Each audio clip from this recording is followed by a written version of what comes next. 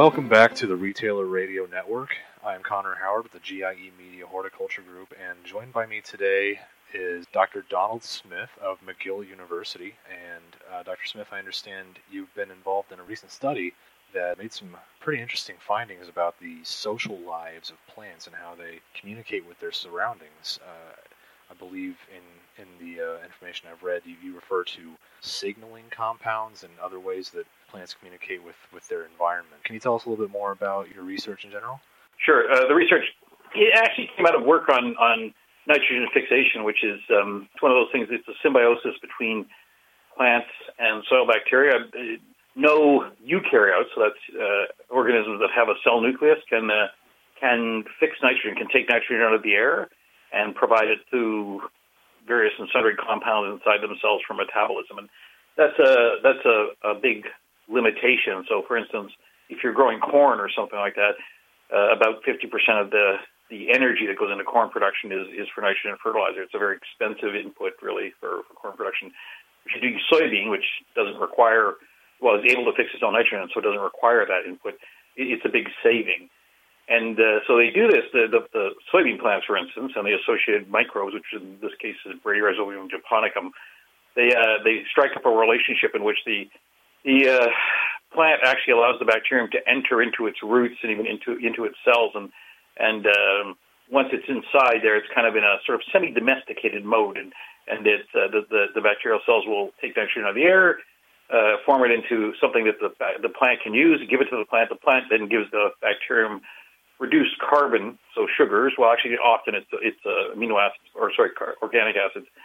So it's a kind of a trade scenario. They do this, and it benefits both partners. So it's a symbiosis, and this works well. But at the beginning of the relationship, they need to know that the plant needs to know that it's the right bacterium approaching, and the bacterium would like to know that it's the right plant. The plant's concern is that the wrong bacterium could be a pathogen, and they don't want to let the wrong bacterium into their tissues. And the bacterium doesn't want to get into the wrong plant, because then the wrong plant will probably actually recognize it as inappropriate and kill it. Okay. So they exchange recognition compounds at the beginning, and they're coming from the plant. They're isoflavonoids, usually flavonoids for sure in this case, and the bacterium picks them up. They bind to a receptor on the bacterial surface. Turns on a set of genes inside the plant, which I like. It's actually they're regulating each other's genetic activity. So the bacterium produces a return signal compound, which is a lipocyto-oligosaccharide, and it binds to the surface of the, in this case, we were still talking about the soybean example, but it could be any legume, for instance, and it triggers things inside the root tissues, and in some cases, and it'll lead to the development of a structure, a bump on the root called a nodule, and the bacteria lives inside there and does all this nitrogen fixation. And sometimes, if you apply the lipocyto-oligosaccharides to the right plants, you can actually trigger development of nodules without the presence of the bacteria, which is kind of cool. It's kind of like organogenesis triggered by something outside. It's a little like if you rubbed something on your shoulder and then it caused you to grow another head. So it's kind of interesting. So yeah, there's all this chatter between them, and it allows the symbiosis to go ahead. What we discovered kind of accidentally when we're doing some work with adding the isoflavonoids to the bacterial cells to make the genes induced when we put them on the plants. So it was already happening. We put them on the plant roots as an inoculant. So they were making the lipocyto-oligosaccharide return signals, and when we did that, it did cause nodulation to go ahead a little faster and all of that, nitrogen fixation to start sooner, but it also caused the plants, the seeds, to germinate faster, come out of the ground faster, which was a big surprise. So then we were eventually able to show that it was causing stimulation of growth, this stuff, and it could cause it in a wide range of plants, and it could cause it caused it much more effectively, actually, if the plants were a bit stressed. So cold soils in the spring here in Canada, it could cause faster emergence. Anyway, that's a long answer to a short question. Sorry. No, that's very intriguing. It's a lot of factors to keep in mind. That makes me wonder, what in general led you in this direction of research? Did you start out looking at a different area of how plants grow, and you kind of you mentioned that some of these discoveries were made kind of on accident. What just led you in this direction at first? Sure. Well,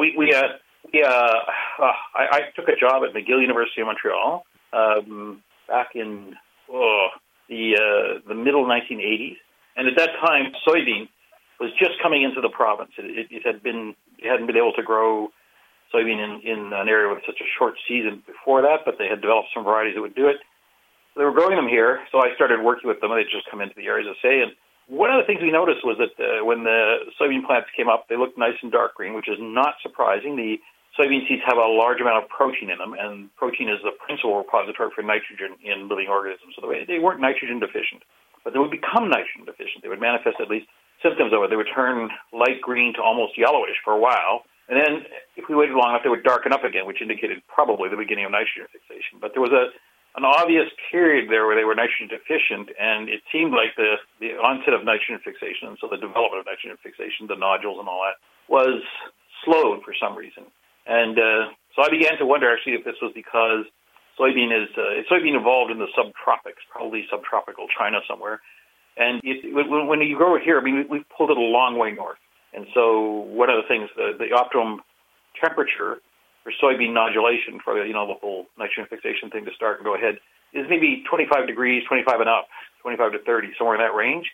Soil temperatures here in Quebec, when you plant them, are typically 10 degrees centigrade in the spring when you plant the seeds, so 10 to 15, so well below that temperature. And so we began to wonder if there might be something going on with temperature causing problems with that signaling. And so when we tested it, we were able to show that adding the isoflavonoids to the inoculants helped overcome that low soil temperature slowness, low soil temperature induced slowness of nitrogen fixation, onset of nitrogen fixation, but it also caused them to emerge faster. So first we were surprised by the fact that soybeans were nitrogen limited for a while, and when we figured out why, then we looking at a possible remedy, and we were surprised by the fact that the remedy also caused soybean to emerge faster. So one thing and another. Lots of surprises, I guess. So I would have to say, I think it's early days of this. I think we're going to find a lot more of these as time goes by.